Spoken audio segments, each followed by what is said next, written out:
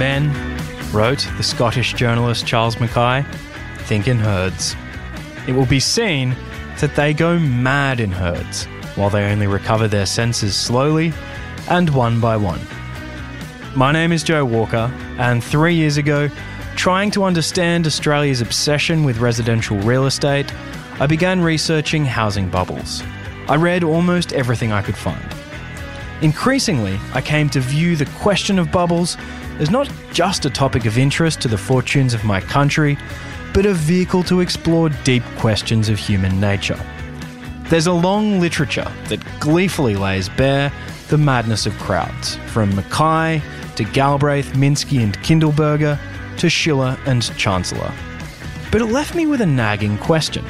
No one in a bubble ever thought she was crazy. So what is going on here? In this series, I'm using the prism of financial bubbles to tackle an eternal question. What does it mean to be a rational person? I'll be guided by 5 world experts who will show me that we're not quite so befuddled as popular narratives would have us believe. I'm inviting you to come with me on this journey, to reconsider what you might have been told and to give rational minds a second chance. I used to be kind of sane. I used to act kind of normal. I couldn't complain. Now it's never the same. I'd like to express a very rational thank you to Blinkist for sponsoring this series on rational minds. You probably know about the product by now, but I did want to add that I recently discovered that Blinkist also has audiobooks on their app, which you can purchase at member prices. I've been listening to Henry Hazlitt's Economics in One Lesson, and I noticed that Blinkist also has John Quiggin's Economics in 2 lessons, which I'll be sure to listen to after I finish Hazlitt's book. If you want to sign up to Blinkist, go to blinkist.com/swagman, where you can get 25% off an annual subscription, as well as trying Blinkist Premium free for 7 days. That's blinkist.com/swagman. You're listening to the Jolly Swagman podcast. Here's your host, Joe Walker.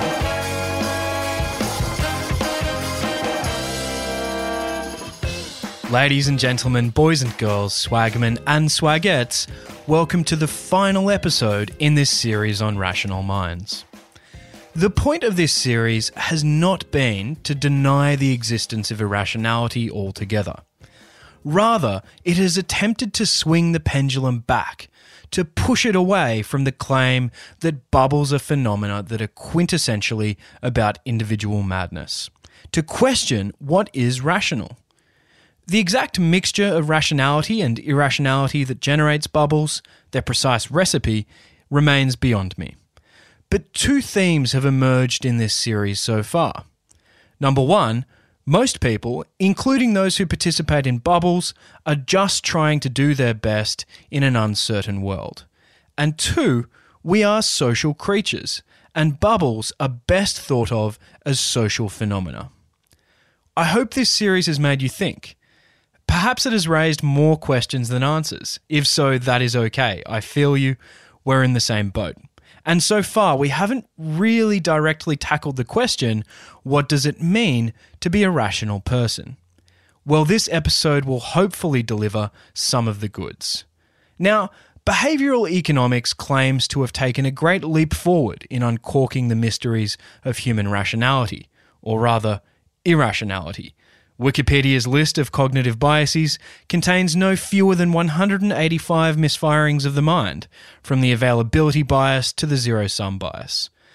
But how does an animal so dumb that its brain is home to a zoo of cognitive biases become so ecologically dominant that it can stick every other animal in actual zoos? This episode seeks to answer that question, and with one of the world's most distinguished thinkers on the topic, no less. Gerd Gigerenzer is a German psychologist, famous for his debates about rationality with Daniel Kahneman and Amos Tversky. Gerd is Director Emeritus of the Center for Adaptive Behavior and Cognition at the Max Planck Institute for Human Development in Berlin, and he is probably the world's leading authority on ecological rationality and how heuristics make us smart. Without much further ado, please enjoy this conversation with the great Gerd Gigerenzer. Gerd Gigerenzer, welcome to the show. I'm glad to be with you. Gerd, I've been looking forward to this conversation for quite some time, both for selfish reasons and for altruistic reasons. Selfishly, I'd like to pick your brain on some questions I've been wrestling with for a while. Altruistically, I'm excited for my audience to hear your ideas, especially when they might have heard only one side of the story about heuristics. But it strikes me that despite being reasonably familiar with your work, I know next to nothing about you, except that you're German and you play the banjo. So I thought we could begin with your background. Gerd, where were you born? No, I was born in Lower Bavaria, that's at the end of the world, and grew up in Munich. That is a beautiful city where many people would like to live. What are some of your early memories of growing up in Munich? It's the Oktoberfest, of course. It's being very different from today, being a free little boy who can run around all day, at least after making homework, and there's no phone that parents use to control where you are, what you're doing. So it was freedom. Why were you originally attracted to studying psychology? Oh, I think that happened to many people. I had a wonderful teacher at high school, and he was a biologist, but he had also a diploma in psychology. And he always told us something that we found very exciting. So I decided, why not study that field?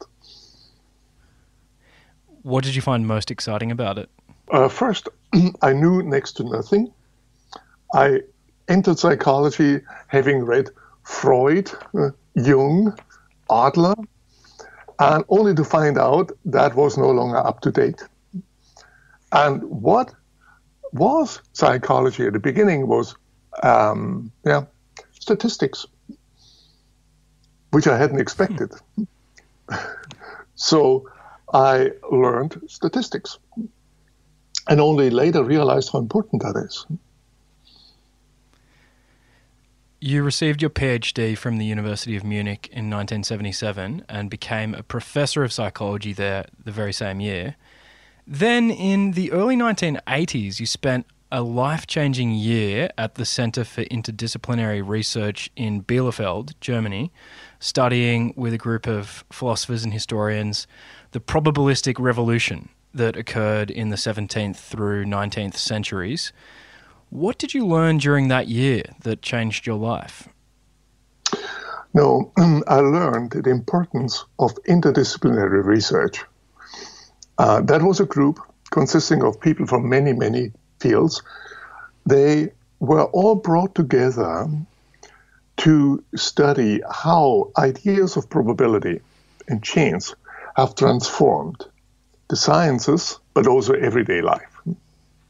And this year in Bielefeld at the Center for Interdisciplinary Research also transformed my personal life because I met my wife there. She was then an assistant professor in Harvard. And so we got together by chance in a year on chance. But interdisciplinary research is a lesson that I learned. There are so many topics like rationality and even probability, which do not respect the borders we have erected around our hometowns of disciplines. And the entire disciplines are an invention of the 20th century. They weren't existing in this way before. And I later used this insight when I became a director at the Max Planck Institute for Human Development to set up a group that consisted from people from psychology, economics, from business, from mathematics, from computer science, AI, engineering, philosophy, evolutionary biology, and other people who were really interested in learning what other disciplines know and how they approach the idea of rationality. Are most academics territorial, or do they welcome interdisciplinarity? There are two ways to do science. One is territorial. You identify with a discipline, or better, a subdiscipline, as tiny as possible, and try to become the king. The other way to doing science is you fall in love with a topic and then try to understand this topic from many, many, many sides and collaborate with others. So I would say in the field of decision theory, most people go the first way and try to have a specialized view about something. So often they don't even know the history of their own field. And that means one doesn't understand, why do I am asking this question? And why am I running experiments to resolve this question? And the question has been handed down by others. And in order to be innovative, you have to change the questions. It's not about the answers in the first place. It's about finding the right kind of questions. What was the probabilistic revolution? Now, the probabilistic revolution is the transition from a world of certainty into one of uncertainty.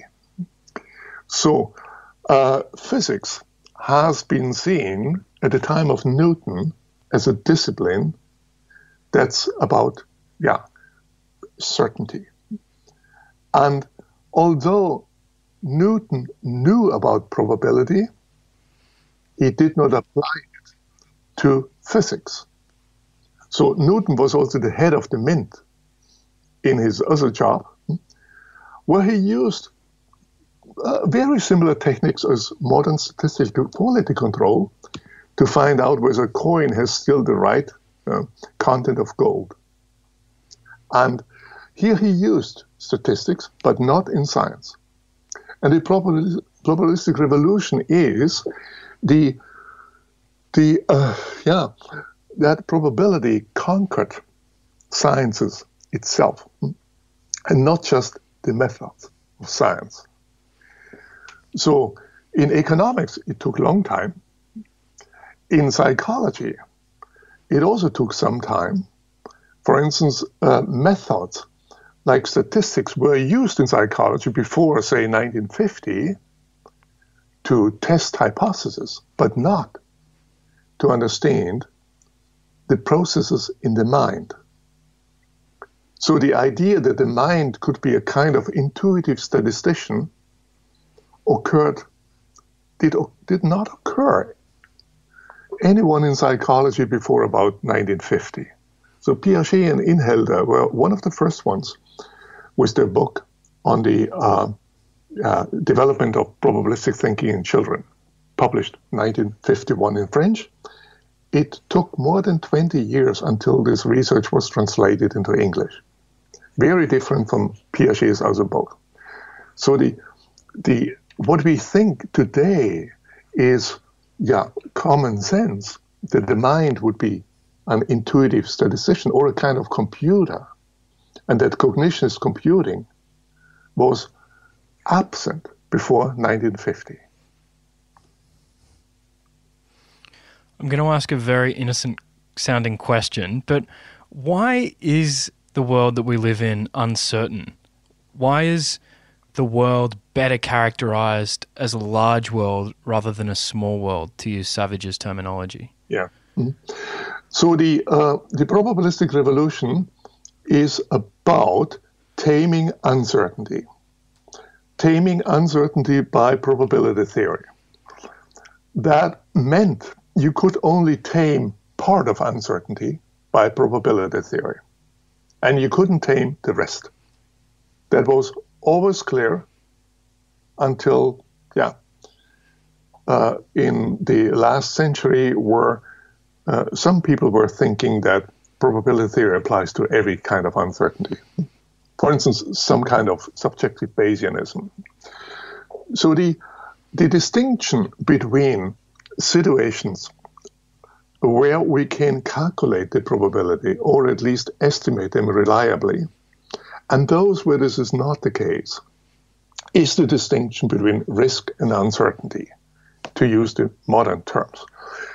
That distinction is essential because the tools that you can use to tame uncertainty, so that you can use for risk, are not the same ones that you use in the case of uncertainty. So probability theory is the tool to deal with risks, but it gives you only limited ideas if you apply it to situations of uncertainty. So let's define that clearly, because most of the time risk and uncertainty are even used interchangeable. That's the original sin. So in Savage's words, a small world, that is a world of risk, is defined so you have the full knowledge of all future states, so the exhaustive and mutually exclusive set of future states of the world, and also the full knowledge of all of their consequences, and hopefully the probabilities. So if you play the roulette, you are in a situation of risk. The future states that can happen are numbers between 1 and 36 in green, and you know the consequences and probabilities. Playing roulette or lotteries, you do not know anything. You do not need anything beyond probability theory. So you do not know heuristics. You don't need intuition. You even don't have to know anything. But in situations of uncertainty, that's different. So here, the set of future states may not be known, their consequences may not be known, or the probabilities may not be known. That's often called radical uncertainty if the future states or consequences are not known, as opposed to ambiguity if only the probabilities are not known. And here, and I'm very interested in what tools do people have and use in order to deal with uncertainty, as opposed to just probability theory.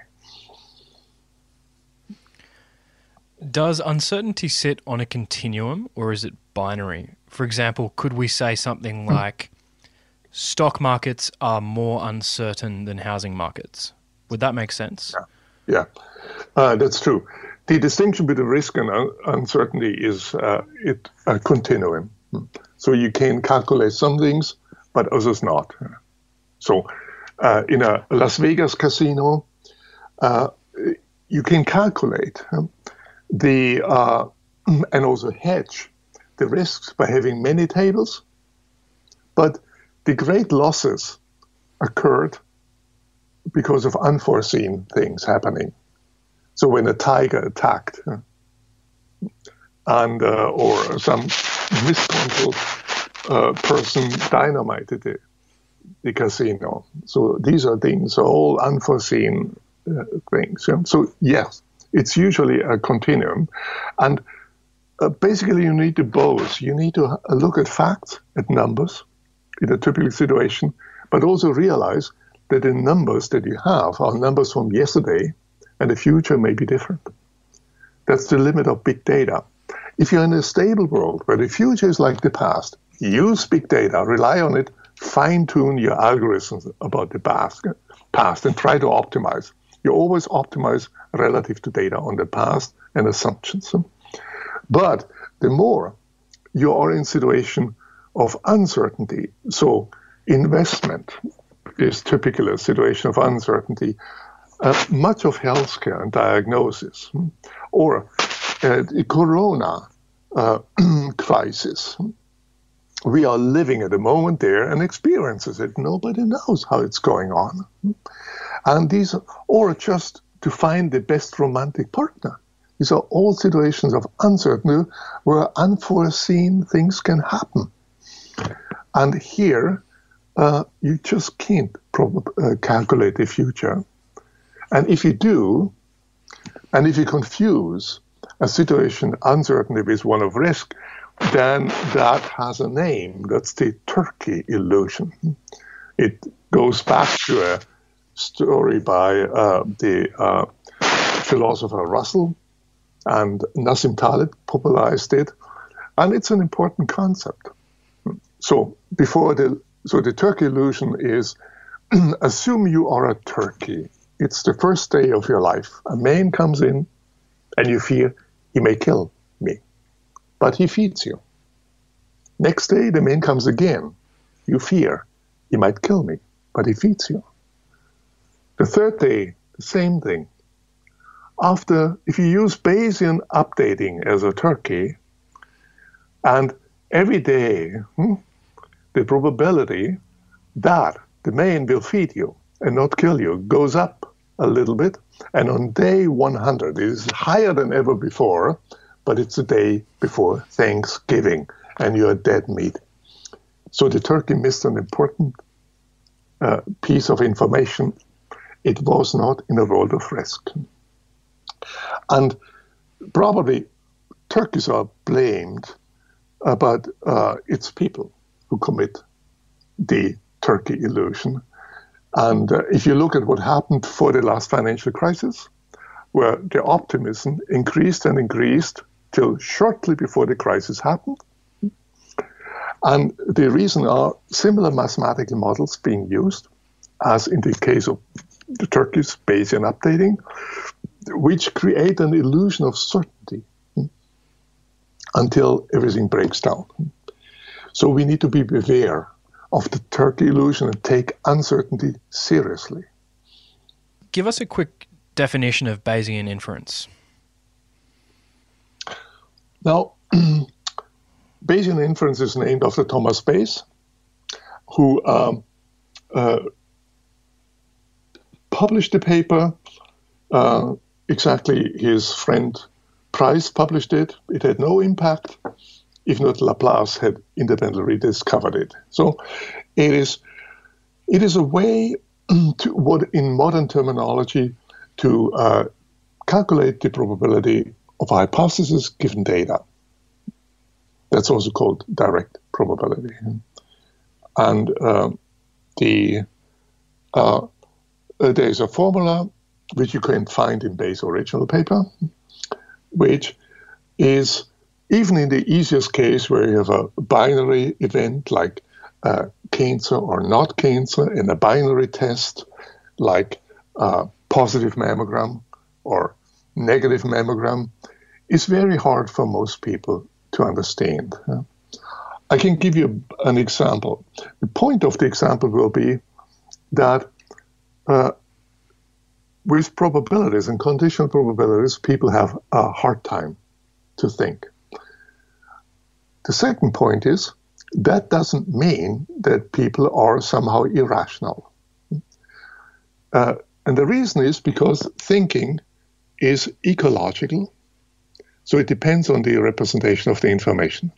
So I give you first the same problem that a doctor faces in conditional probabilities and hope that your mind will be clouded. And then I'll give you the same information in a representation we developed called natural frequencies, and you will see through the problem. Ready? That's an exercise in Bayesian thinking. So you are a doctor, you do mammography screening. What you know about the population is that 1 out in 100 women has breast cancer. And you also know that if a woman has breast cancer, chances that she tests positive are 90%. And if she doesn't have breast cancer, chances that she nevertheless tests positive are 9%. So here's a woman who just tested positive. And she asks you, doctor, tell me, what is the probability that I really have breast cancer? And So what do you say? So repeat, a base rate of 1%, a sensitivity of 90%, and a false positive rate of 9%. Most doctors I have worked with, and I've trained about more than 1,000 doctors in their continuing medical education, they have fog in their minds. They don't know. And you get answers that range from, 90% chance that you have breast cancer to 1%. So an easy way to help people to think Bayesian, and that's part of the study of ecological rationality, is to change the notation, the representation of the information, rather than blaming the mind. Okay? And there is a very simple representation where you think about not one person and probabilities, but 100 people. 100 women go screening and translate the probabilities. We expect that one of them has cancer, she likely tests positive. That's the 90%. Out of the 99 who do not have cancer, we expect another 9 who test positive. So we have about 10 who test positive. How many of them do actually have cancer? 1 out of 10. It's not 90%. It's not 1%. It's 10%.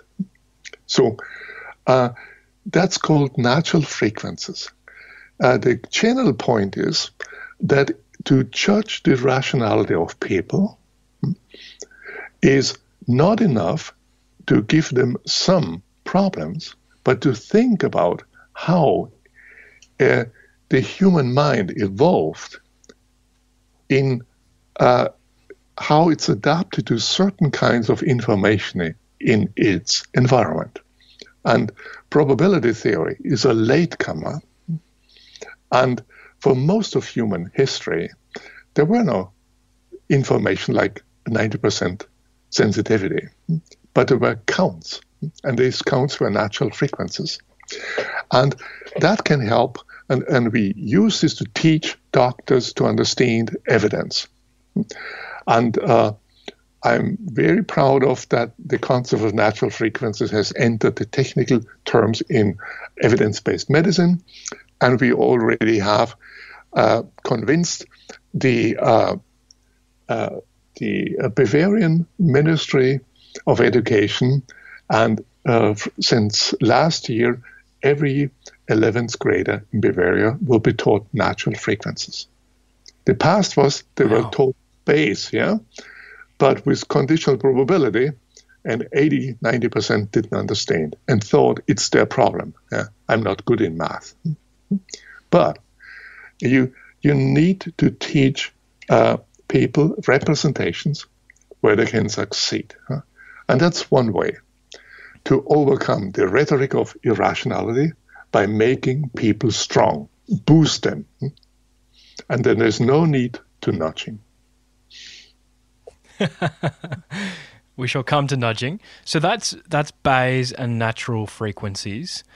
Before we move on to ecological rationality, I'd like to take a step back and consider 4 competing visions of rationality. Firstly, we have unbounded rationality. Secondly, we have optimization under constraints. Thirdly, we have satisficing. And then fourthly, we have fast and frugal heuristics. Mm-hmm. Gerd, could you please take us through each of those visions of rationality? Yeah.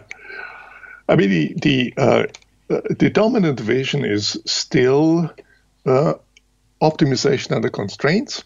So let's start with full rationality. I mean, that's very simple. You assume that people are like God and ask the question, how would they behave? That sounds kind of strange, but it's in a way a summary of how many models are being made in many fields, psychology, economics, and other fields. So you assume that people know they're basically in a world of risk, where the only question is to ask the probabilities. So that's the one world.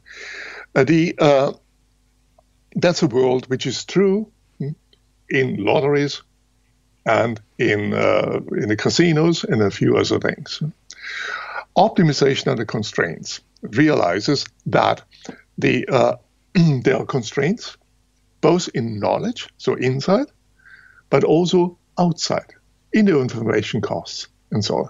So then the question is also one of kind of omniscient. So if I would know the future costs of information search compared to the future benefits, when would I stop information searching? Yeah? That's actually Herbert Simon had in his famous article that's cited for satisficing, the heuristic type of satisficing, in the appendix, classical models of optimization under constraints. That has become one of the main definitions of rationality in economic models. So we are still in the world of risk. Now, Simon's idea of satisficing was basically the question, how do people behave when they are under uncertainty? So he phrased it when the assumptions of economic theory, of neoclassical theory, are not met. And that's basically when we are not in something like a small world. And here he pointed to a class of tool that's heuristics. So Simon came from computer science, or basically he was a man of so many different disciplines. So one of his fields he was a founder of artificial intelligence, not only behavioral economics. So his idea of heuristic was totally different from the idea of Kahneman and Tversky. It was the idea of computer science heuristics. So heuristics are tools to make computers smart, not heuristics are tools that make people dumb. So to put it simple. And so he was thinking, and satisficing was used by him as a general term for everything that's not optimizing, but also for a more specific model. Namely, for instance, if you want to buy a house, you set an aspiration level, or you sell your house, you set an aspiration level. And if a customer comes who is willing to pay that, fine, that's it. If nobody comes, then you lower it a little bit and wait, and so it goes on. That's a heuristic that needs experience to set the aspiration level, and it doesn't need any kind of. It realizes that we cannot foresee the entire distribution of customers and the world. The word satisfying is a portmanteau of the words satisfy and suffice. Yeah. Did you ever meet Simon? Yes. What was he like? Oh, so how to describe a man who has so many talents? So he was a more humble person. He loved to argue about everything. He also loved to be a little bit contrarian. He was a man who I was amazed how much he knew, from computer science to economics, to psychology, to biology, to many things. His daughter told me that she knows him reading books. He allegedly never watched TV. I think he wanted to use his time for something better. And he also applied his own theory to himself. For instance, at some point, he decided he doesn't want to waste time deciding every day what to eat for breakfast or for lunch. So he just fixed it, and it made an habit, and ate the same kind of cheese sandwiches and other things.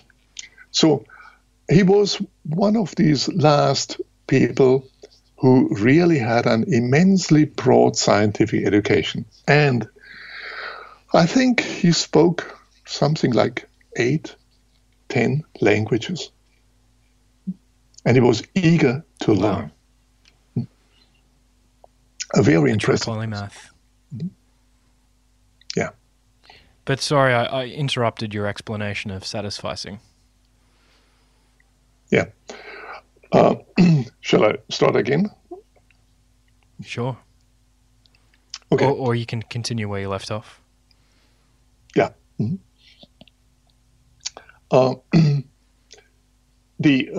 The term fast and frugal heuristic is a term that we introduced in order to make clear that we are talking about heuristics that are strategies people use, which are typically fast and frugal, because some of the heuristics in computer science are also highly complex. And I consider my own program on fast and frugal heuristics and ecological rationality as a continuation of Simon, where Simon left, because he did so many different things.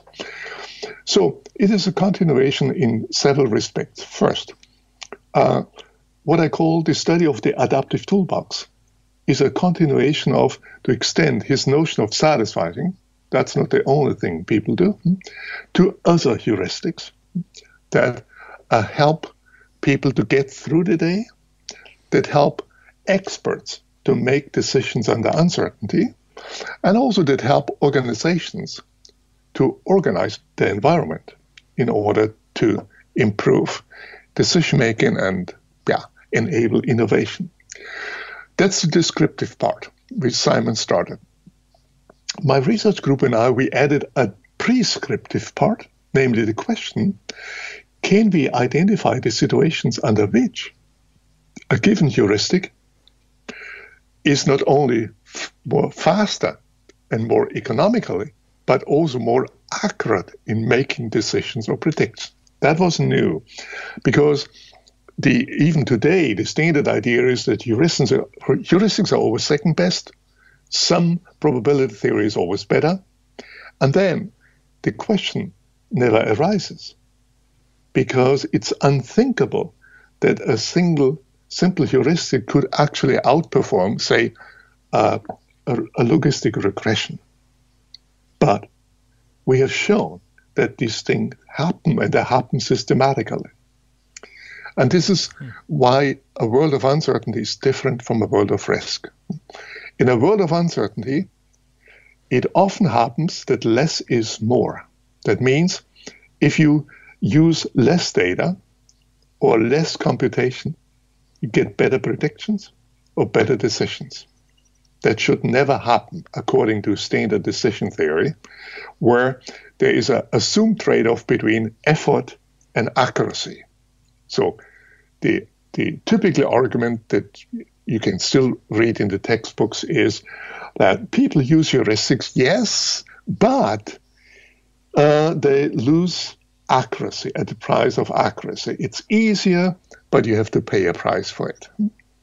Of course, it's easier, but we have shown that you don't have to pay always a price for it. In contrary, if you use complex models under uncertainty, you often have to pay a price for the complex models, not for the simpler. Or to put it very differently, less is more doesn't mean that the less you know, the better you are, although those situations also exist. But it means that usually you should acquire a certain amount of information and computation, but if you do more, it's going down. This is an insight that is well known in computer science, where you know that algorithms overfit. If you're too complex, you have too many parameters, but it's not always well known, at least not implemented in many areas of finance or also economics, where models are built with lots of free parameters, and if they don't do well, more parameters are added. But that all adds to overfitting. So we need models to predict the future that are sufficiently simple. That means have few parameters in order to be robust. In a situation of uncertainty, If you're under risk, then just make it complex and use all the information. This is also an important insight to evaluate when AI will predict well and when it will not predict well. So the big successes of AI are in chess, Go, face recognition under stable situation. And that's similar to the world of Risk, of Savage. But the moment we have to do with human behavior, so predict the best romantic partner for you, or even predict the flu, like Google flu trends once tried, and in situations where viruses mutate, or people enter search terms for all kinds of reasons, not just because they are sick, but because they are curious. So then the idea to fine-tune on the past and hope that the future is like that is a failable one. One overfits. For instance, we have shown that a very simple heuristic that uses one data point can outperform Google flu trends that uses a secret algorithm with 160 or so terms. So that's a case of less is more. What is the one data point?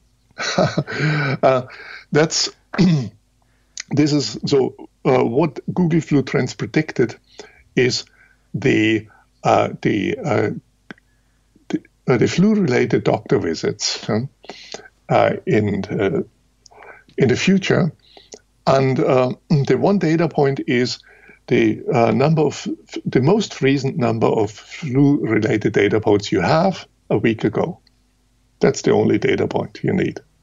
And you can see that. For instance, Google flu trends was calibrated on something like 4 years of data, and it learned, among others, that the flu is high in the winter, low in the summer, high in the winter, low in the summer. And then it was tested, and Google actually made predictions, which is rare. Most of the big data claims I see are just claims. But you haven't seen any prediction, but it did predict. And then the swine flu came out of the season and it flopped. So a recency heuristic, that's what people use in situations of uncertainty where the past cannot be trusted. So you just go by the last event. A recency heuristic can follow a development of a new virus in the summer. And so that's the example. How many different fast and fugal heuristics have you identified in the adaptive toolbox? I would say I talk about classes of heuristic, like recency heuristics. That's all one reason heuristics. So you have just one reason and ignore all the rest. Then there's another class of heuristics which goes sequentially. If the one reason doesn't help you, then you go to a second one. If that helps you, it's the end. Otherwise, you go on. These are known as lexicographic heuristics because you go one by one sequentially, but they're still only using one heuristic. So fast and frugal trees are a good example for that, or take the best. A third class of heuristics, they use all the information, but they don't try to weigh. So an example is, so if you have the problem to invest a certain sum into a number of assets, and the number is n, so you could use Harry-Markowitz mean variance portfolio to calculate the weights. Or you could use what Harry-Markowitz himself used when he made his investment, his own money, for the time of his retirement. He used a simple heuristic that's called 1 over n. That means divide your money equally. So if you have only 2 assets, it's 50-50. It's 3, it's a third, a third, a third. Yeah? So that's a heuristic that is for allocation. And it is, there are a number of studies who have shown that it can outperform Markowitz optimization, but the real question is not whether it's better or worse. That's a wrong question. But it's the ecological rationality question. Can we identify situations or the type of situations where 1 over n is likely to outperform Markowitz or more modern Bayesian models of investing, and where it's not the case? And to understand this, some principles from statistics are obvious here. So the more free parameter the model has, the more error it will incur, estimation error. And the number of free parameters is an exponential function of the number n. So that, for instance, if you have only few assets, so n is small, this will be to the advantage of the complex models who estimate covariances. And if you have a large number, it will be to the advantage of the heuristic. So this is the type of ecological rationality thinking. And there are more interesting things to that. So we have now 3 classes. Then there's an entire class of social heuristics. Like, what do you do with your life? Do the same thing as everyone else, as your peers do.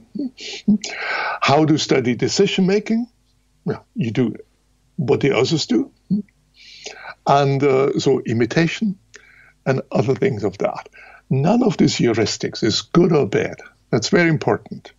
Don't look down to imitation. But imitation is one of the driving forces in culture. Without that, humankind couldn't have the cultural revolution that it had. There's no species where infants imitate so precisely and so generally as in humans. And that's the big advantage. Do you think that we need group selection in order to explain culture and imitation? There's a debate about that, and that would lead too far. I would say what you can say is that the social heuristics are extremely important, and imitation is one.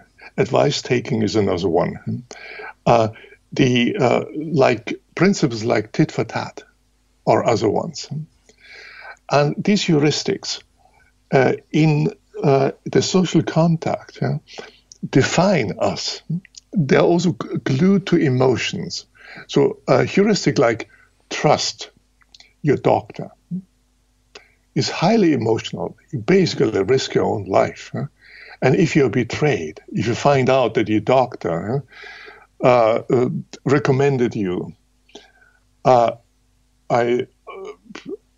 certain kind of drug, which he knew makes you dependent on opium, for instance, or something like that, then the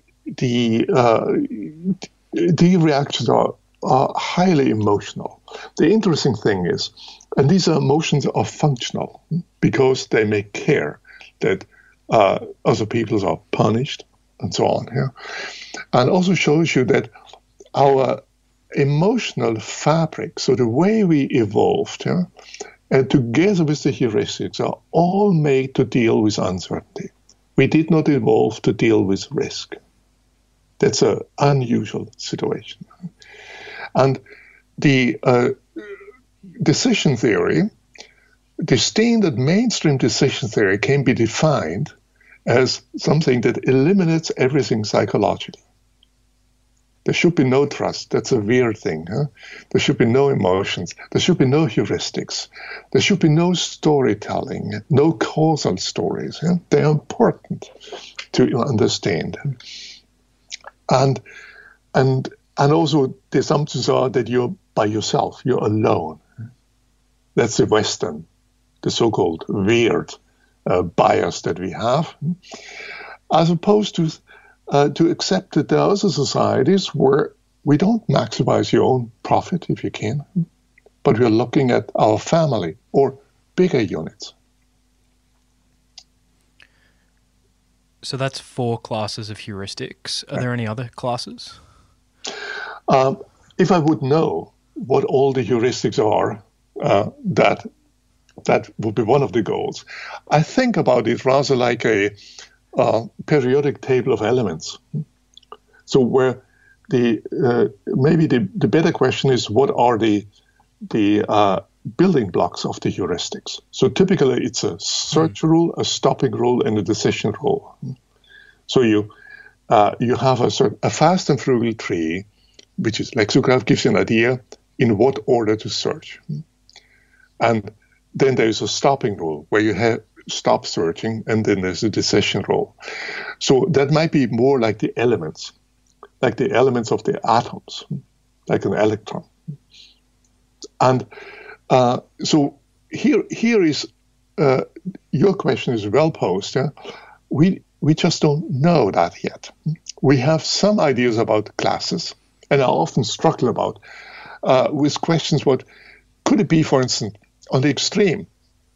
What single heuristics would bring you through the day if you just follow one? Could it be imitate what your peers do? That brings you quite far. But on the other side is a systematic study of the adaptive toolbox is something that's desperately needed. And the main obstacles are that many of my fellow researchers still don't take heuristics seriously.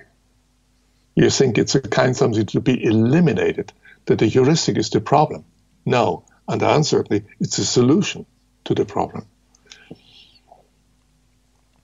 So one of the criticisms of behavioral economics and the irrationality program is that it spawned this zoo of different biases, but lacks an organizing theory behind them.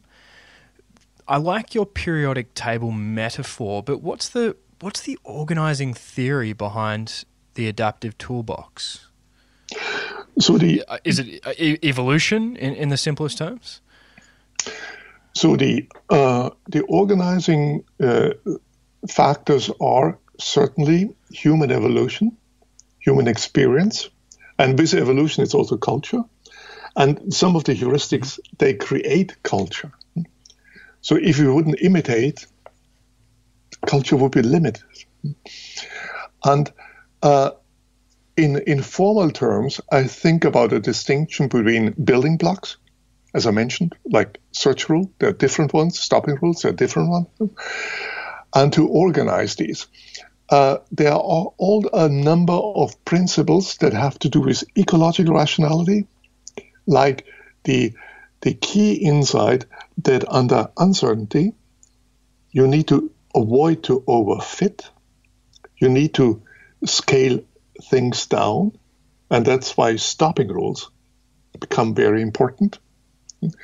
There are mathematical principles like the bias variance decomposition from machine learning. I can't go into this, but it's basically the insight that if you make errors, it's not due to a bias. So ignore for a moment irreducible measurement error. But it's also to another factor that's called variance. And variance is the reason for overfitting. You have a too complex model. You incur measurement errors. You're not in a world of risk. In a world of risk, there is no error by variance. You can't overfit because you know everything already. And that insight tells you that a mind has to do a different trade-off. It's not between effort and accuracy. It's between being biased, and being too overly flexible. That's variance, and to overfit.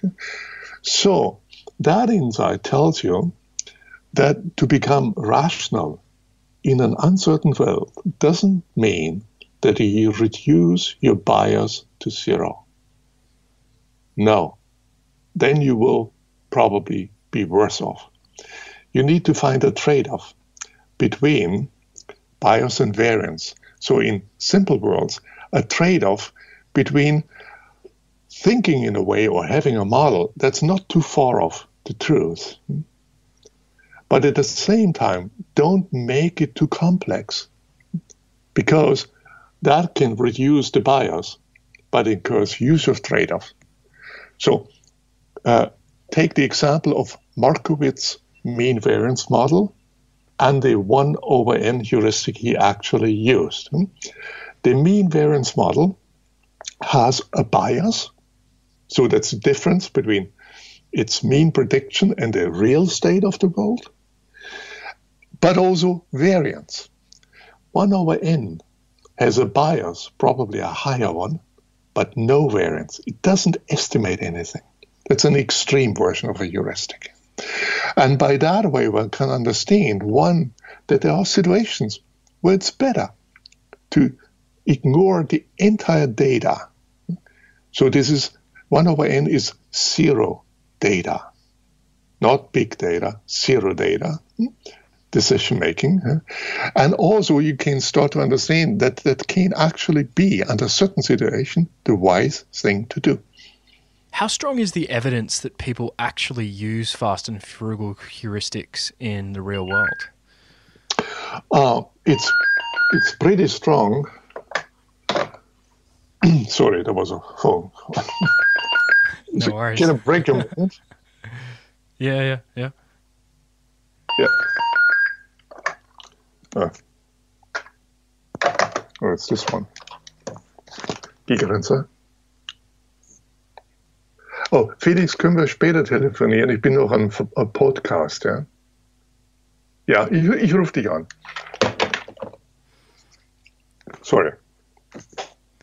No worries. Do you want me to? I'll re-ask the question. Yeah.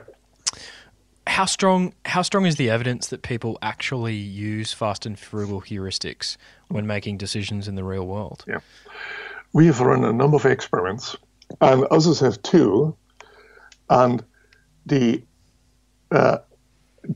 evidence for a number of heuristics is quite strong. And also should say that the say in the 1970s, when Kahneman and Tversky rightly put heuristics back to the attention of psychologists, the common belief was people use heuristics, but they shouldn't. When we showed that when we formalize these heuristics, that is what I think is the improvement over the Kahneman and Tversky research that we did. We formalized the heuristics so they can be actually tested. They make predictions, while availability doesn't make any predictions, but it explains everything post hoc. Or system one doesn't make any prediction, explains everything post hoc. So then when we showed that these simple heuristics, once they're formalized, and the other heuristic that we developed, that they actually can do well. First, the doubt was that they actually do well. And we published papers where we published the entire data sets so that everyone could calculate and find that less is more. Point. Then the argument came, so if heuristics can actually do better in certain situations than, say, regression models, then it can't be that people use heuristics, because the assumption was this belief in the irrationality of people, and that's a type of argument.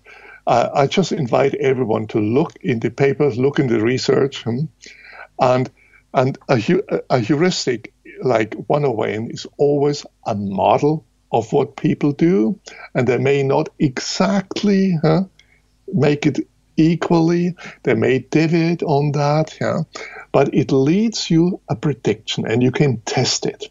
And if someone does Markowitz optimization, then the person doesn't use 1/n. That's very clear. But that's not a refutation of the heuristic. If nobody uses it, yes. But if people systematically use them, for instance, what I find is that professionals in finance use 1/n, but they don't admit it. Because then their customers could say, I can do that. Now there are a number of financial systems that explicitly use 1/n. So in short, I think it is very clear that people don't optimize in an uncertain world because it's impossible by definition. So then the question is what they're going to do. And we have developed a number of heuristics. Some of them predict quite well what people do. Others didn't predict that well. And others are used in very specific situations. And you need just to work that out. That example you just mentioned, Gerd, of how finance professionals internally use the 1 over n heuristic, but then talk about something different to their clients, seems to be an illustration of the element of truth in Kahneman's infamous System 1 versus System 2 distinction. That is to say, there's a difference between the process by which we make decisions on the one hand, and then the ways in which we describe those decisions to people on the other hand. Or am I being too charitable to Kahneman? Yeah. So my honest opinion is that the distinction between System 1 and System 2, which is not, by the way, not Kahneman's, he took it from other psychologists like Jonathan Evans, is, in my opinion, and I don't want to blame people, it is going backwards in theorizing. So we had precise models for heuristics, which are now called System 1, like lexicographic heuristics, and they're all lumped together into one System 1. We have precise models for so-called rational models, and they're not one. They are Bayesians, they are Neyman-Pearsons, there are Fishers, there are other statistical theories which are all lumped into System 2. We are not gaining anything by reducing everything to 2 words, which are based on dichotomies. By the way, not even the dichotomies match. So heuristics are lumped together with unconscious and with making errors. Every heuristic I have studied can be used consciously or unconsciously. And the heuristic can be better or worse than other models. That's I don't think that doesn't lead us very far. Of course, the advantage is that you can explain everything with System 1 and System 2. You could use just one system. In the good old times with one system, why did you behave the way you do? Because God made you to do so. Explains everything. So my own research program is getting more precise, make precise models where you can show that in a certain situation, take the best explains what exactly 40% of the people exactly do, and the rest do something different. Yeah, that's what you can say. So the how do we, yeah, go ahead. Go ahead. So the reason why executives use a heuristic or go by their hunch and not admit that is not to be understood internally or just internally. So what I think one of the key biases in mainstream behavioral economics, as opposed to what Herbert Simon envisioned, and many other behavioral economists do, the main bias is an internal one. It's the same bias that some psychologists have by explaining everything that's happening by inner desires or inner limitations, without looking at the environment, the world. So a key reason why someone doesn't admit what he or she is doing is because the person fears consequences. So give an example.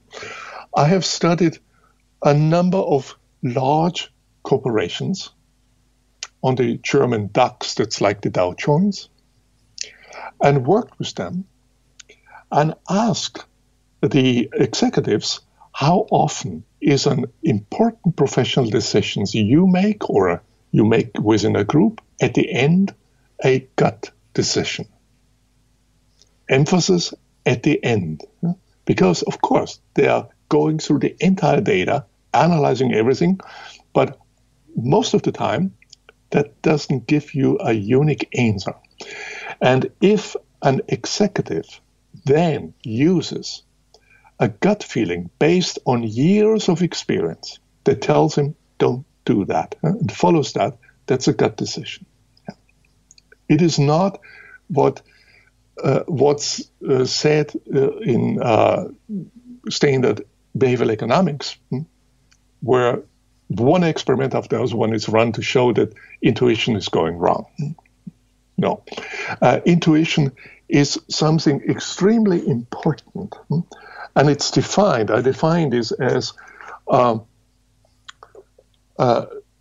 implicit knowledge based on years of experience, where you quickly know what you should do, but you can't explain it. And it's the drive of innovation. For instance, Einstein said the intuitive mind is a sacred gift and the rational mind is a faithful servant. We have created a society that honors the servant and has forgotten the gift. That could be a description of mainstream behavioral economics. So the point here is, in my view, you need to look outside the mind. You need to look at for instance, the error culture in which this executive is in. So the same executives, when I work with them, they would say that about 50% of all decisions are at the end a gut decision, but they never would admit that in public. They fear, and rightly, because they might be punished if something goes wrong. What happens then? They find reasons after the fact. And so they may ask a manager to find the reasons, and then present the company decision as a fact-based decision. That's a waste of time, money, and intelligence. Or a more costly version, they hire a consulting firm, which on 200 pages and a PowerPoint justifies the gut decision made without that being ever mentioned. I've worked with consulting firms and asked them the principals in private conversation, are you willing to tell me how many of your decisions are to justify an already made decision? And the answer was more than 50%, but don't mention my name. So there are entire social games being done because of the anxiety admitting intuitive decisions, which are typically based on heuristics, and then pretending to have a rational solution in situation of uncertainty where you can't have one. And then it's a big market for consulting firms, which could do something better with their great people they have than justifying decisions already made, and so on. So one needs to analyze the system that's there. And I don't think that that these concepts like System 1 or System 2 get you anywhere. How does economics define rationality? Okay. Interestingly, economic theory has several definitions of rationality. So the most clearest one is consistency. So that may be the Savage axioms, which are the basis for utility maximization models. So there are a number of axioms like transitivity, independence, that are necessary and sufficient for representation of a decision in form of a utility curve. So that's the standard idea. It is very clear that this definition is not the same as what we think in every day about rationality.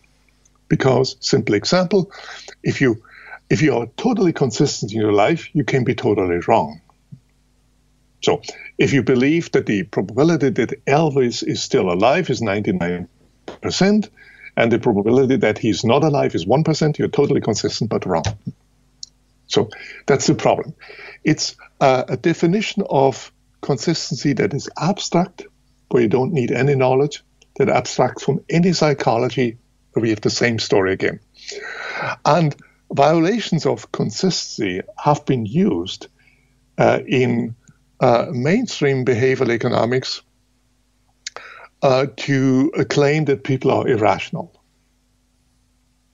And the problem is that consistency requires a world of risk, and people's psychology is tuned to other things that take information into account. They know something, and they go with that. And Hal Arkus, Ralph Hertwig, and I have published a paper in the journal Decision, which has looked at the entire literature to see whether violations of consistency, often called coherence violations, whether there's any evidence that costs are incurred so that people who violate consistency more often are less healthy, less wealthy, or less happy, or anything like that you can measure. We have found close to zero evidence for that.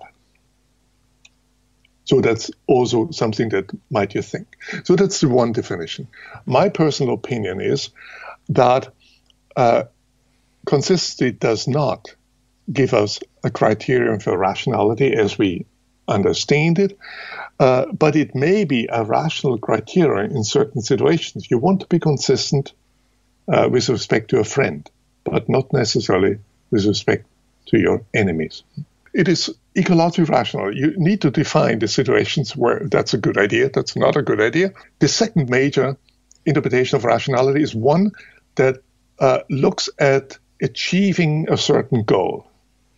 That's less clearly defined, so that's your anchor, your ability to use what you have in your mind and the resources available to achieve a certain goal in economics. So the concept of ecological rationality is much more similar to the second one, but it's more specific. It looks at both sides. So how do the cognitive capabilities we have, including the heuristics, how do they match with the environment? So what are the situations where a lexicographic heuristic, or just looking at one reason, where will they succeed and where not? So the reasons a heuristic that can outperform Google flu trends will not work well if the flu would be well-behaved and people are well-behaved, where actually big data can predict the future. That's a type of ecological rationality is much more a functional type of rationality. It's always a rationality for someone because you need to define a criterion. Mm-hmm. You want to earn as much or you want to predict correct. And then you need to define the strategy. So you need to talk about, is a Bayes rule here a good strategy, or is it a simple heuristic or something else? And then analyze, and that's part of this mathematical study about what can we say about the match of the two. Herb Simon famously characterized bounded rationality, which I think for present purposes people can just think of as being the same as ecological rationality, as the blades of a scissor, and one of the blades is the mind, the other blade is the environment. Mm-hmm. If we run with that analogy for a moment, even though my mum always told me it was dangerous to run with scissors, does the potential for the environment to change over time admit of the possibility of irrationality? So the scissors analogy is rightly on the basis of ecological rationality. And it has to it analyzes the match between the, say, a heuristic and the environment, but it also has to analyze the change, the dynamics of the environment. And there are good examples where heuristics have involved in animals that, and then environments changed, and they couldn't change at the pace. And it's that's certainly something one needs to analyze very carefully. So if you have a business, For example, how moths can spiral into a light or a candle flame. Would that be an example? Yeah. And since there were no candle fires there, probably. Yeah. Or a very simple example, if you run on imitation. So you live in a world where you inherit businesses from your fathers. And it goes on. And your father has accumulated experience from a grandfather and so on and so on. If this world is stable and nothing changing, you're well advised to imitate what your father did and adjust a little bit. If the environment is changing, you're not well advised to go by imitation. So it's rightly, one needs to analyze ecological rationality not only relative to the environment as it is at the moment, but also if it's changing.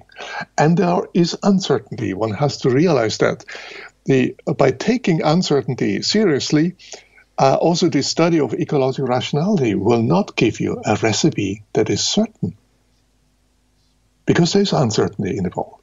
It will always be statements like, if that and that is the case, you're well advised to ignore all information except one piece. If it's not the case, no. And there are situations where we don't know. But it also means to accept the uncertainty, the fundamental uncertainty in our world, and deal with it, as opposed to trying to make optimization models suggesting certainty. But you don't say irrationality does not exist. I would want to define irrationality. Yeah. Okay. Good point. I guess I just feel like you have been painted into this corner where you think that heuristics make us 100% rational, and Daniel Kahneman's been painted into this corner where he thinks that heuristics make us 100% irrational. But I don't think that your positions are as extreme as some people perceive them to be. I have 4 quotes from Daniel Kahneman that I wanted to put to you and see what you think. The first 2 are from Thinking Fast and Slow, his best-selling book. The second 2 are from a journal article. So this is the first quote from Thinking Fast and Slow. The definition of rationality as coherence is impossibly restrictive. It demands adherence to rules of logic that a finite mind is not able to implement. Reasonable people cannot be rational by that definition, but they should not be branded as irrational for that reason. Irrational is a strong word, which connotes impulsivity, emotionality, and a stubborn resistance to a reasonable argument. I often cringe when my work with Amos is credited with demonstrating that human choices are irrational, when in fact our research only showed that humans are not well described by the rational agent model, end quote. And the second quote from Thinking Fast and Slow is, the focus on error does not denigrate human intelligence any more than the attention to diseases in medical texts denies good health. Most of us are healthy most of the time, and most of our judgments and actions are appropriate most of the time. And then going back even earlier, this was the year 2000, a commentary written by Kahneman in the journal Behavioral and Brain Sciences. The first quote is, contrary to a common perception, researchers working in the heuristics and biases mode are less interested in demonstrating human irrationality than in understanding the psychology of intuitive judgment and choice. And the second quote from that article is, all heuristics make us smart more often than not. So what's the big disagreement? Yeah, it's a good question. So let's start with the first quote let's start by saying the following.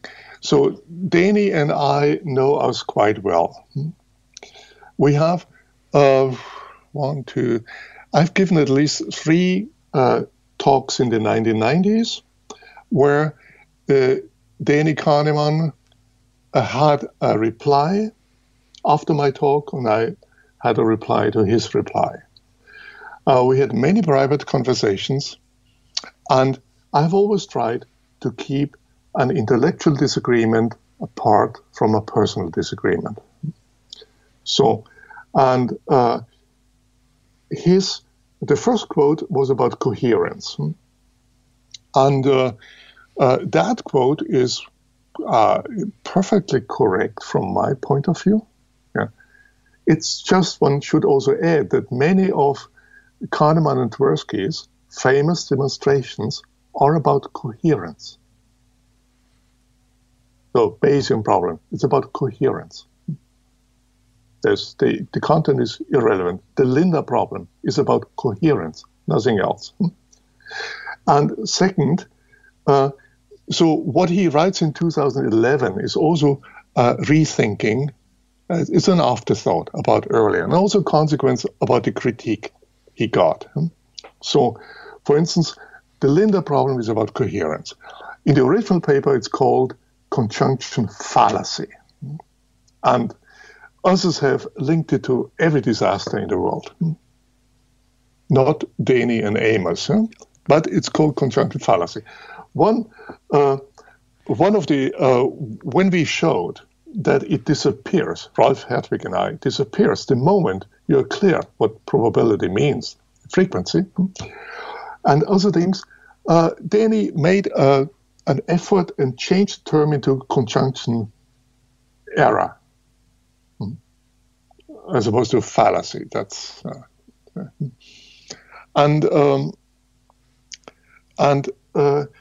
but still, if he thinks that, I think he has now a good grasp about that coherence is not the only thing. But note that almost all of the biases listed are biases of coherence, and they are typically interpreted as irrational.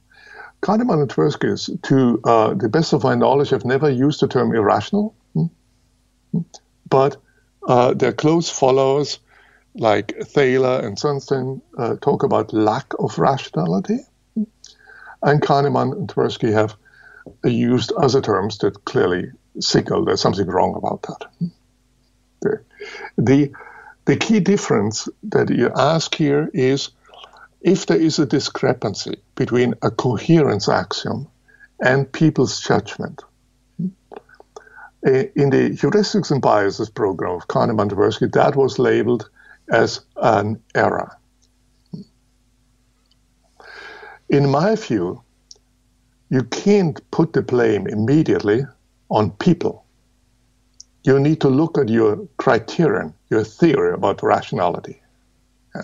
That's the big difference. That's what ecological rationality is about. Yeah. So there's just to summarize that, there's a discrepancy between the coherence axiom and then what people do.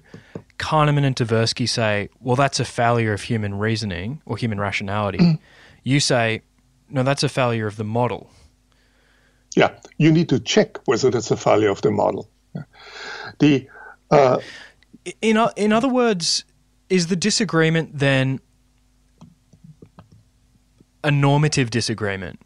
Yeah, one part is descriptively. There's a lot of agreement, but normatively, you're saying, "Hey, look, they're still judging people against the same benchmark of Bayesian inference, but departures from Bayesian inference are not irrational in a large world."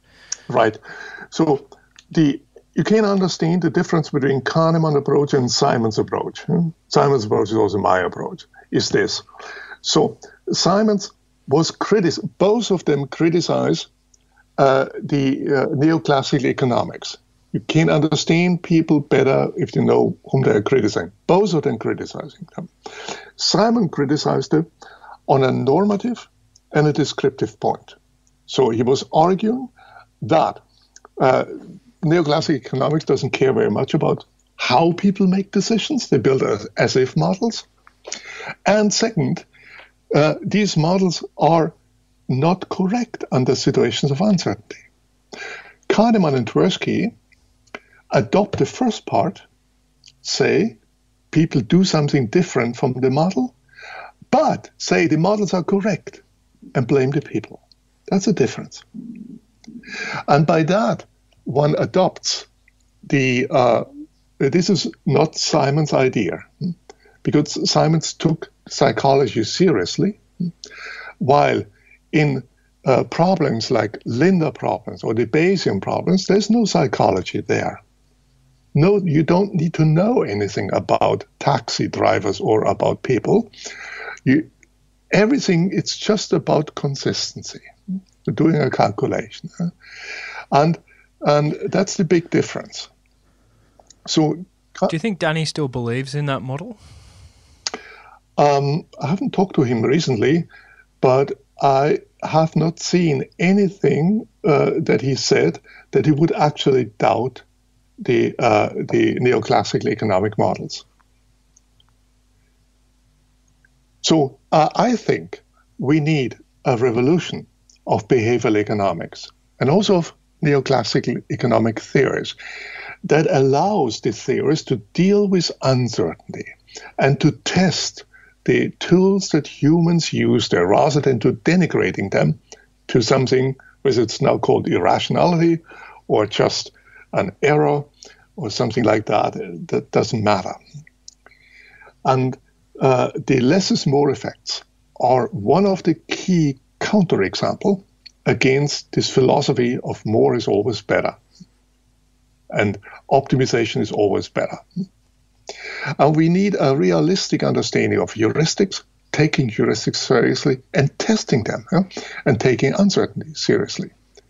And not simply siding with a theory that's mostly one of consistency, and if people deviate, the blame is on the people. That is the key difference. So the difference between mine and Herbert Simon points of view and Kahneman and Tversky is not that Kahneman and Tversky see the glass of rationality half full and we see it half, or they see it half empty and we see it half full. Yeah? No, it's about the glass itself. So we, both of us, we did not take seriously that these consistency axioms would explain rationality in every situation. In their classic 1974 article, Judgment Under Uncertainty, Heuristics and Biases, they outlined 3 heuristics and biases: representativeness, availability, and anchoring. Which of those 3 do you think is the most descriptively accurate? None of them, sorry. So Kahneman and Tversky made... It was a leading question, wasn't it? Yeah. Kahneman and Tversky made a big contribution about putting heuristic back on the topic. But the heuristics that were favored by Kahneman and Tversky together were different from the model of heuristics Tversky had. Tversky had very precise models of heuristics. Lexicographic ones, elimination by aspect are examples. The moment he joined Denny, these models were gone. And availability is just a word, has been never defined what it's about. Availability has at least about half dozen different meanings, and it's picked one. It is ideally to explain after the fact what happened. It is very hard to make any precise prediction out of it. The same holds for representativeness. The same holds for anchoring. It's never defined what the anchor is. So if you anchor on a base rate, it's anchoring. If you're anchoring on the new description, it's also anchoring. It's the opposite result. So what I think is our contribution is to take off where Kahneman and Tversky start descriptively and turn this, make the Kahneman and Tversky research more a Tversky research. So make precise models of heuristic that are testable and where you can show how many people precisely follow that and what the others do. And there's a good reason why people are not homogeneous, because in many situations, there's a so-called flat maximum. You can do different strategies and they all lead about to the same success. Well, that's one of the reasons for that.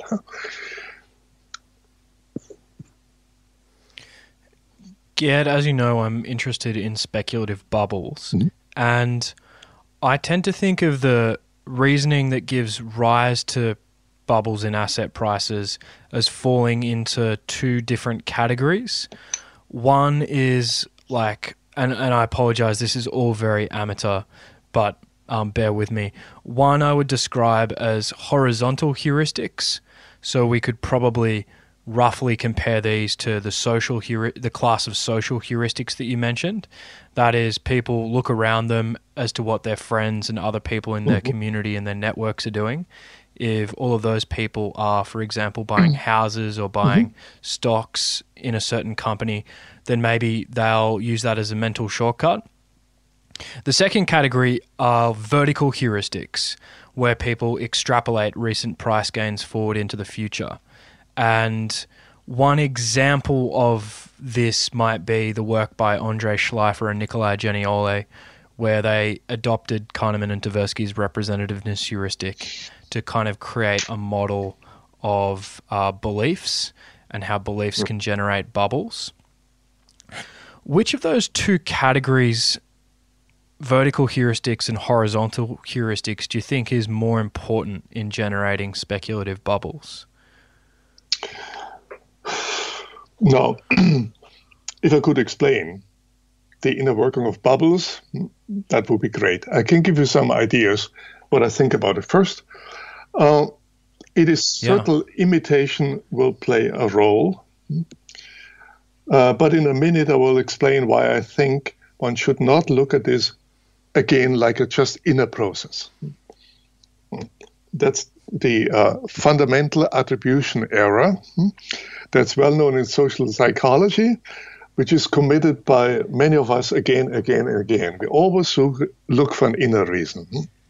People must be wrong. And it's maybe a bias due to the individualism of Western society, whatever, or just because of decision theory. There are no people in it, except in game theory. And then it's again a world of risk. So the one of the reasons why bubbles occur, besides you just buy whatever one else buys, is defensive decision making, to bring another thought. So together with the standard mathematical models, that's your vertical heuristic, that predicted the future is like the past.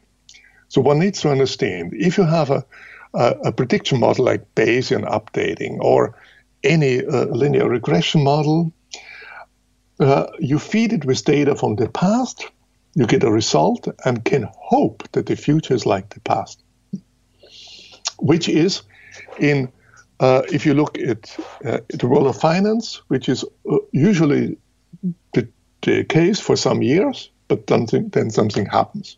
So the models are good for several years, but then they flop. And that could be a bubble. So that's one, I would say, that's one of the potential causes. It's a reliance on mathematical models that are fine-tuned for situations of risk, where the future is like the past, but they're misused in situations of uncertainty, and that's the Turkey problem. And the Turkey illusion. But there's also something else, I think, going on. So imagine you are a manager at a big international financial firm, and you know, or at least you have an intuition that you are sitting on toxic papers, and you should sell them now before something happens.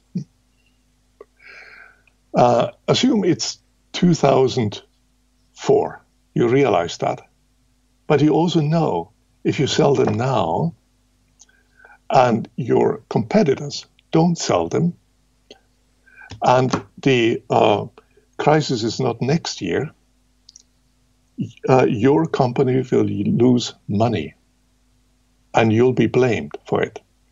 And particularly if the same happens in 2006, they lose money again, you will be blamed again, and you may be fired. At least in 2007, you're fired shortly before the crisis happened. So defensive decision-making means that you do not follow what's best for your company, but you want to protect yourself in the first place. And that can lead to outrageous risks for your company, but not for yourself. You just were like everyone else, and you can say nobody could see it coming.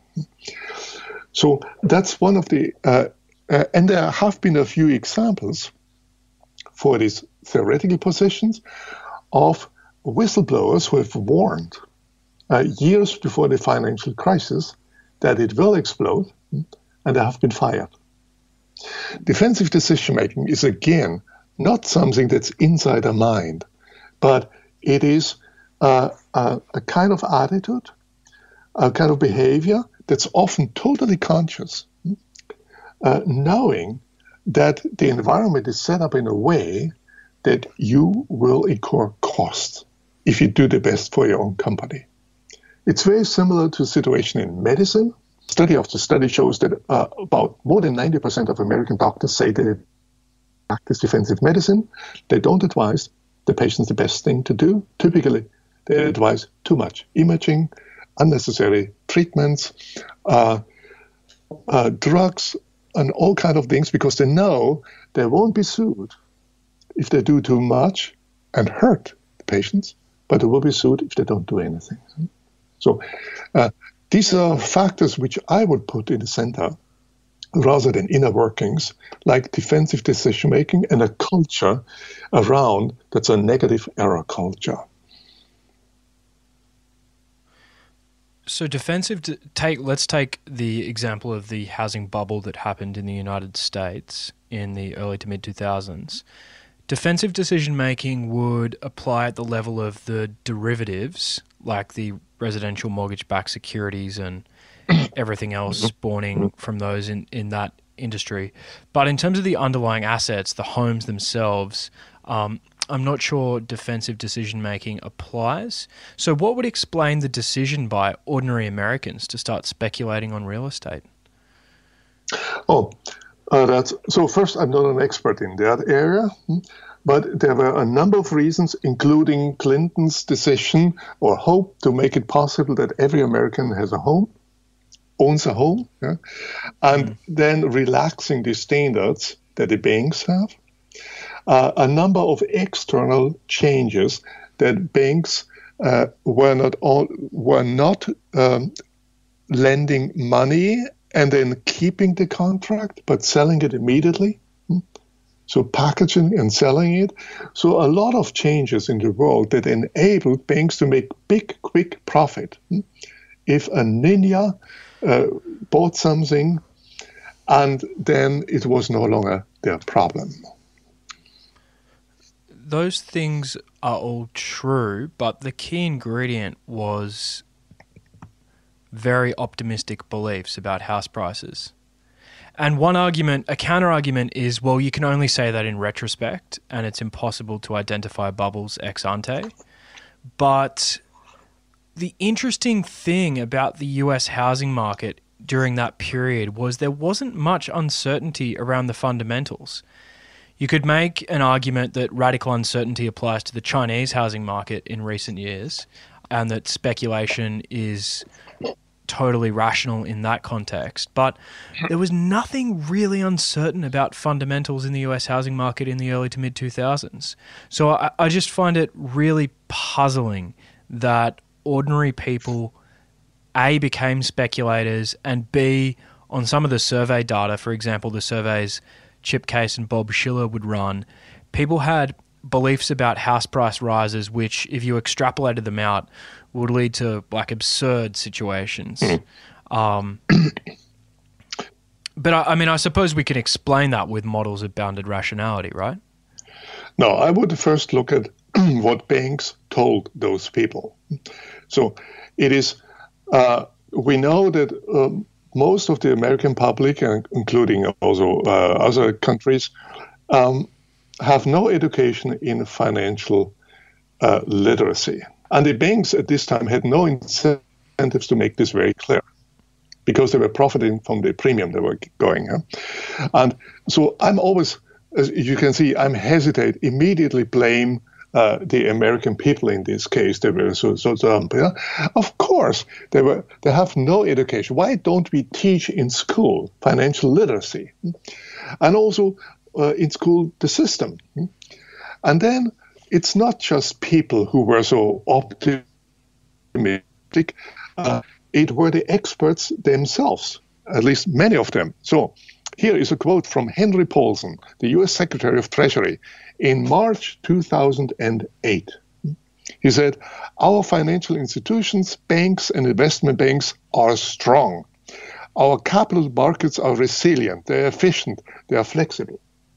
So, or David Viniar, Chief Financial Officer of Goldman Sachs, reported that they were hit by 25 Sigma events several days in a row, unexpectedly.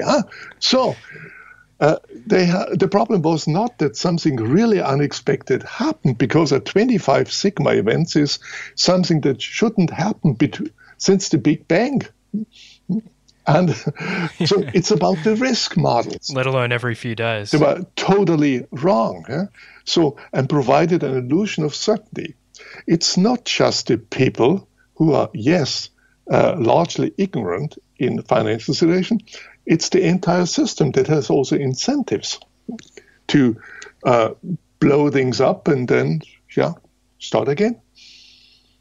Gerd, final question. You're, in my view, the intellectual successor to Herb Simon. You're a great defender of heuristics and human rationality.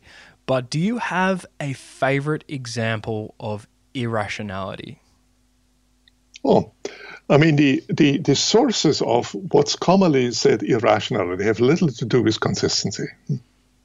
On contrary, people which we would say are irrational or dangerous are consistent in their own beliefs, in their own often strange beliefs. So one needs to look for something else. One of the key sources is lack of education in risk literacy. And so we invest in the mathematics of certainty, and we teach that in school, algebra, geometry, and beautiful things. Very few are taught statistical thinking. And if they're taught probability theory, which is boring. They need to be taught thinking, and in a way that they can understand. That's one factor, which I think. The other key factor that things are going wrong is that we are social beings. The strength of humans is that we act in groups. So that has been the strength. Humans are not the fastest runners compared to other animals. They're not the strongest ones. They wouldn't win weightlifting against other animals if they would do that. And so it's our group, and that demands a certain kind of group cohesion. And the negative side of this group cohesion is that people defend beliefs, as we see in the corona times, which have no factual basis, but they cannot afford not defending that because they would lose their friends. So, and one means against that is education. Make people strong. That is, start thinking. It will not exclude all of that. But these are some of the factors that are dangerous. But all of these factors, except not educating people, but the social side, have also its benefits. And we need to tackle that. And I think we are on the wrong road if we just look internal and the individual mind and think that here is the origin of all things going wrong. And heuristics are, as you said, are a tool to deal with uncertainty. But I'm not of the opinion that heuristics are always good. No, this is why we study ecological rationality, which is the answer. When does it work and when does it not work?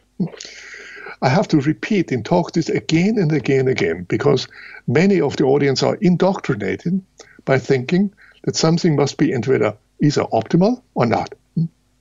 And that's a Bayesian theory. So there are so many Bayesian theories. It's a framework with so many free possibilities. A specific Bayesian theory is not optimal. It's only optimal relative to the assumptions being made.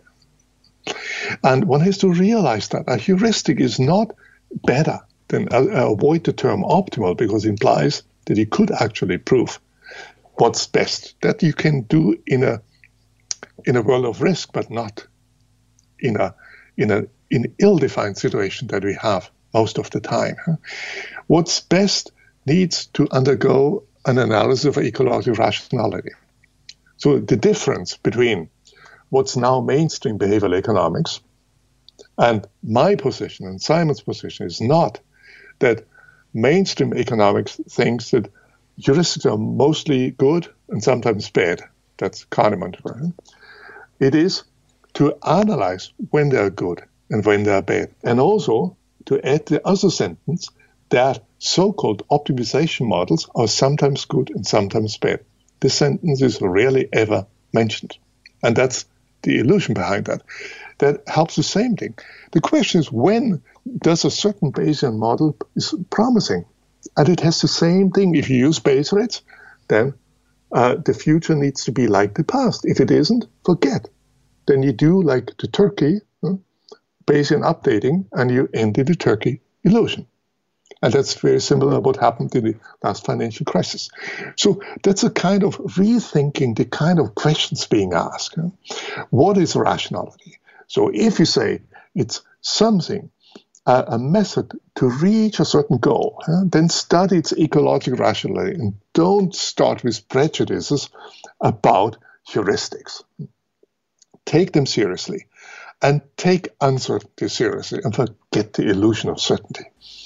Gerd Gigerenzer, you are a gentleman and a scholar. Thank you so much for your time. It was a pleasure to talk with you. Thank you so much for listening. I hope you enjoyed that conversation as much as I did. For show notes, including links to everything we discussed, you will find those on my modestly titled website, josephnoelwalker.com. That's my full name, josephnoelwalker.com. Please do subscribe to or follow the podcast, depending on which app you use, to ensure that you never miss updates when we release new episodes. The audio engineer for the Jolly Swagman podcast is Lawrence Moorfield. Our very thirsty video editor is Alf Eddy. I'm Joe Walker. Until next time, thank you for listening. Ciao.